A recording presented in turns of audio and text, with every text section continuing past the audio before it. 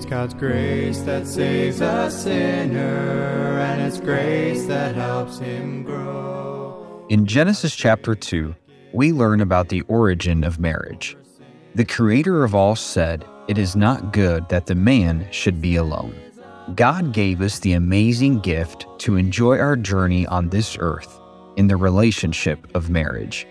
Today, we will be starting a series on biblical principles of marriage that will help us cultivate a God-honoring relationship. Here is Pastor Wilkerson.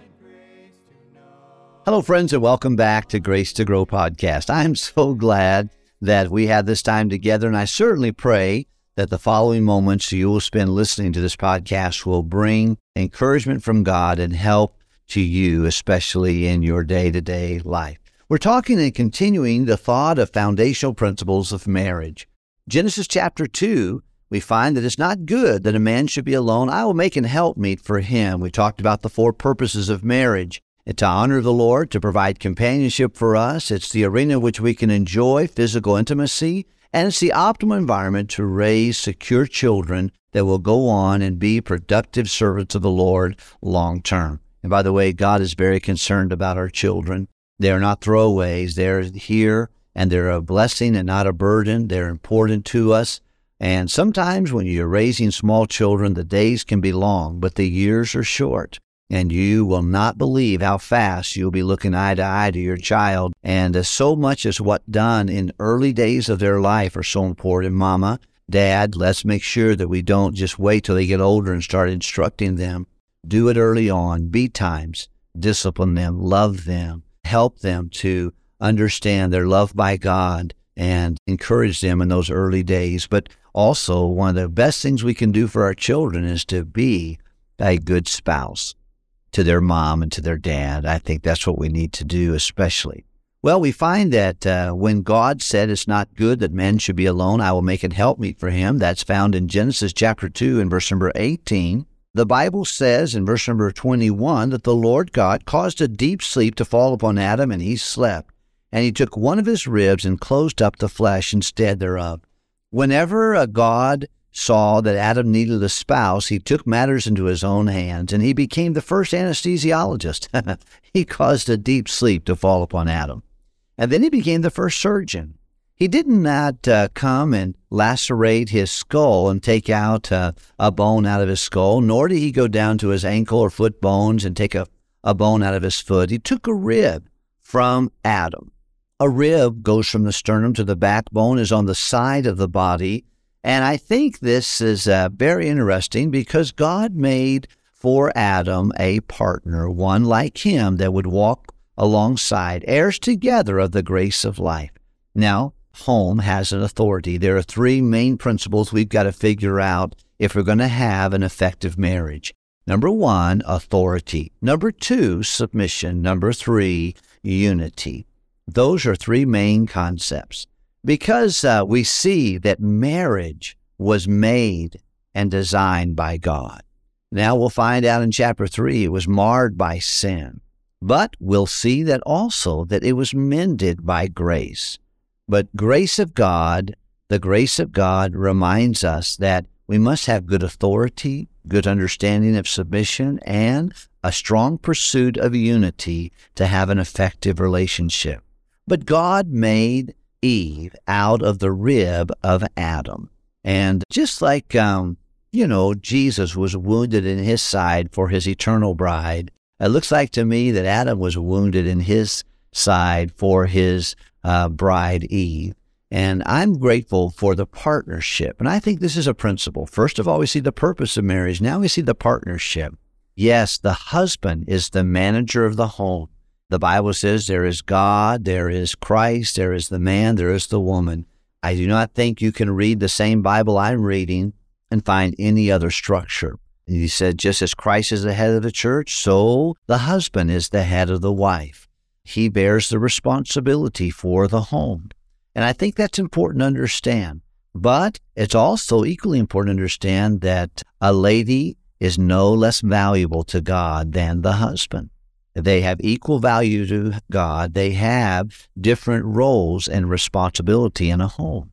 And God has put the husband in as the manager of the home. He also has made them partners together, heirs together of the grace of life.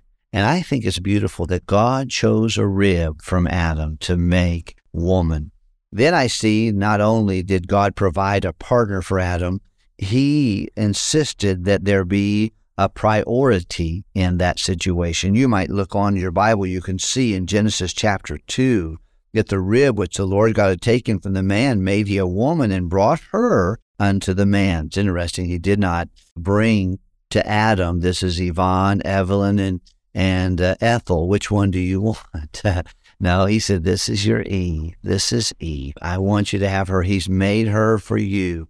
And I think it's a good idea for every man and woman to evaluate the fact that God has brought you into this marriage. And sometimes it's hard to say what God has brought together because we're not absolutely sure that really happened. But if you're married to your Eve, sir, and love her. It's not your job to change her. It's your job to love her. And you do the loving, let God do any changing, and then stay in your side of the fence and keep working on you. Ma'am, if you will frustrate yourself to no end if you try to change your husband.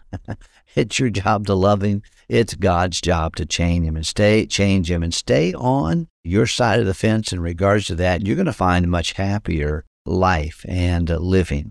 We'll find that also that in this passage of Scripture, the Bible says, and Adam said, this is now bone of my bones and flesh of my flesh, and she shall be called woman because she was taken out of the man.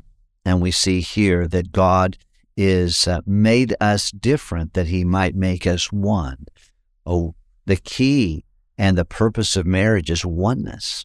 Sir, God would like it when people saw you, they thought of your wife. You're together so much and you identify with each other so much that when we see one of you, we think of two of you. When you see Linda, you think of John. You see John, you think of Linda. And I think it's really an important part of understanding that God's purpose for marriage is oneness. And he's very excited about that. In the next concept we see, it is priority. It's interesting here. Verse 24 says this, therefore shall a man leave his father and mother and shall cleave unto his wife, and they shall be one flesh. It's interesting that of all of the marriage verses in the Bible, this one is quoted 3 additional times after this initial time in Genesis. It's in Matthew, Mark, and again in Ephesians. And the reason this verse is quoted so many times, I think, is because it's one of the major principles of marriage. And that is, when you're single, God is number one. When you're married, God is number one. When you're single, God's number one and your parents are number two. But when you get married for the cause of marriage, then you're to leave other relationships and cleave to your wife, and you'll be one flesh. See, God is number one, but when you get married, your spouse becomes number two, and everyone else is a distant third. Everyone else is in that third spot. And it's important to make that known and understood. It will be tested. Every single marriage I've ever been familiar with over any length of time has had the priority challenge. Sometimes it's with family. Sometimes it's with your occupation. Sometimes it's with finances. Sometimes it's with a hobby or friends or the boys or my girlfriends. I don't know what it is, but I will tell you this. God wants marriage to be a priority. He still needs to be number one, but your spouse needs to be number two. This is especially true for a man. To understand this, there's a bond between a man and his mom normally, but for the cause of marriage, a man shall leave his father and mother. And of course, this was not for the sake of Adam and Eve because they didn't have a mom or dad. This is for our sake. He's telling us marriage is vital, and it's important to understand that it must become your priority. Before I was married, if I wanted to go get a gun or I wanted to buy something expensive, I just did it.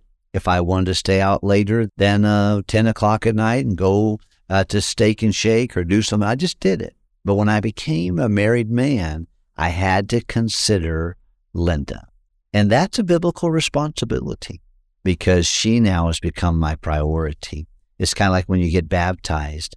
You're identifying with Jesus. You're buried with him in baptism. What you're saying is now my decisions need to be under the consideration, is this what Christ wants, or is this what I need to think about somebody else? And when I got married, God wants me to think about my spouse and make her a priority. That will be challenged, and it must be decided, you know what, I'm going to do my best to make God number one and my spouse number two. And even children that come along. Boy, I love children. And God has given Linda and I 9 of them, and I love them. But they need to understand they're a distant third too.